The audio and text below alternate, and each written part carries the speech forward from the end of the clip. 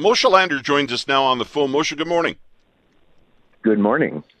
As I said, you're an economics professor specializing in pro sports. I don't think there are many of you across the country, and I know you work with several universities. Do you have a home base before we get to my first question? Well, Concordia in Montreal is home base, but, I was teaching last spring at the University of Winnipeg, so I was there firsthand to see exactly what the arena looks like and exactly what the lay of the land looks like. So I do have a bit of a tie there as well. So what do you make of this situation? It's unfortunate. Like you said in those clips, the Jets fans love their team, but it's pricey. It's pricey in every NHL market. And trying to find a way to fill the second smallest arena and be competitive is a real challenge. And so it's a real credit that Winnipeg is doing as well as they are this year, despite the fact that they don't have that revenue base. But winning costs. And at some point, if you want to keep a winning product on the ice, the fans are going to have to be much more supportive. And it's a little hard to just say that it's corporate sponsorship that needs to fill the gap. If the fans aren't showing, corporate sponsors are going to want to fill the gap because it's the vicious circle. Why are we paying for something if you're not coming? And the fans are going to say, well, why are we coming if you're not paying? Mm-hmm. How do the Jets get back to 13,000 season tickets? Any advice as we wait for Bettman to come to town? What are your thoughts on how we might get back to 13,000? Because that's what we need. We need the butts in the seats for the revenue. It's being aggressive. It's making sure that there's a marketing team there that is reaching out to fans and finding every way to get them out there. And whatever promotion is necessary to do it, do it. And it's a good product, and it's a good location. And so when you have that nice combination there, that it's a downtown arena, even though the downtown is a little sleepy and a little empty at times, the fact that it's downtown, the fact that Mark Chipman is looking to try and revitalize downtown in other ways by opening up the mall across the street there and trying to make inroads into developing that area, that's a positive sign. And so if the marketing team is reaching out saying, what do we need to do to get you here, even if it's 5-game packages, single-game tickets, any sort of creative promotions, those are the things that once you come out and you realize it is a good product this year, it can maybe sustain itself a little longer. As I said, I've been sort of watching the conversation from afar for the past few days. I kind of feel like, and some of the numbers with the Jets are, toward the bottom of the league in areas that we're discussing here, but I kind of think this is right across the league and with other types of sports. And in our business, the radio business, media, we know how slow advertisers have been to come back to the table and spend money. I don't think this is just a Winnipeg problem. Yeah, I mean, I don't know that I entirely agree. If you're looking at, say, the NFL, they're doing particularly well with attendance. Sure. The NBA is doing well.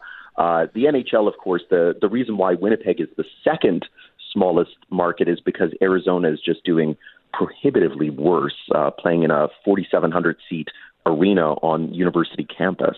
Otherwise, we'd be talking about Winnipeg a little bit more. Hockey is one of those fickle games. It has a very diehard fan base, but it's struggled very much to try and build beyond its fan base. I don't know that in Winnipeg you're going to discover new fans or somebody that's unaware of hockey or the role of the Jets within the city. So it's really a matter then of trying to arm twist the fans to come out to the games. In the U.S., if attendance is a little bit down, part of it too is that they finally have really good TV deals, ESPN and TNT. And so fans are starting to realize the same thing that they realize to some extent with football, is that it's a game that it can be watched on television, although any hockey fan such as myself will say you have to see it in person to appreciate the speed and the grace of the game. But that's exactly it then in Winnipeg, is that fans will already be familiar with the Jets and their reincarnation and the need to keep the team. So it's not something that has to be particularly difficult to try and convince fans to come back. Hey, Moshe, one final question here. It's our question of the day at cjob.com. It remains there from yesterday. Are you actually worried the team could leave? And you know the history here in Winnipeg. 3 choices: not in the near future, no, or yes. Number one answer, 40% not in the near future, according to our listeners who have voted. 34% say no, 26% say yes. What do you say? So I'm going to put my thumb on the scale here and try and tilt the poll a little bit. So I'm going to say no, and it's a flat-out no. Teams not leaving Winnipeg this time. The NHL doesn't want teams to relocate. They will do everything they can to prevent it.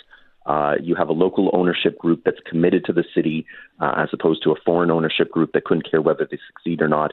And everybody understands what's at stake for the Jets to leave the second time. The only reason they left the first time was because of a bad Canadian dollar, not because of a bad fan base. And so the thought somehow that Kansas City or Atlanta for a third time might take the team, it's overblown. And it's what the NHL does, is play good cop and bad cop. And Gary Bettman is going to say all the things today about how he hopes the team stays and he hopes everything's going to go well. But he knows full well that he has no intention of yanking that team out of there. It doesn't make sense to move it to another market, that expand before then move. I'm a solid note too. Moshe, thanks for this. I appreciate it. Anytime. Moshe Lander, economics professor out of Montreal, specializing in pro sports. 911. 911. What's your emergency? I'm on a cruise ship. There was an explosion. Oh my God, the ship is sinking. I can't get out. There's water everywhere. We're going down. I've got a lock on your location. Stay with me. Hurry. Hello? Are you there? Help is on the way. Angela Bassett and Peter Krause return in an all-new season of 911 on a new night. Thursday, March 14th on Global. Stream on Stack TV.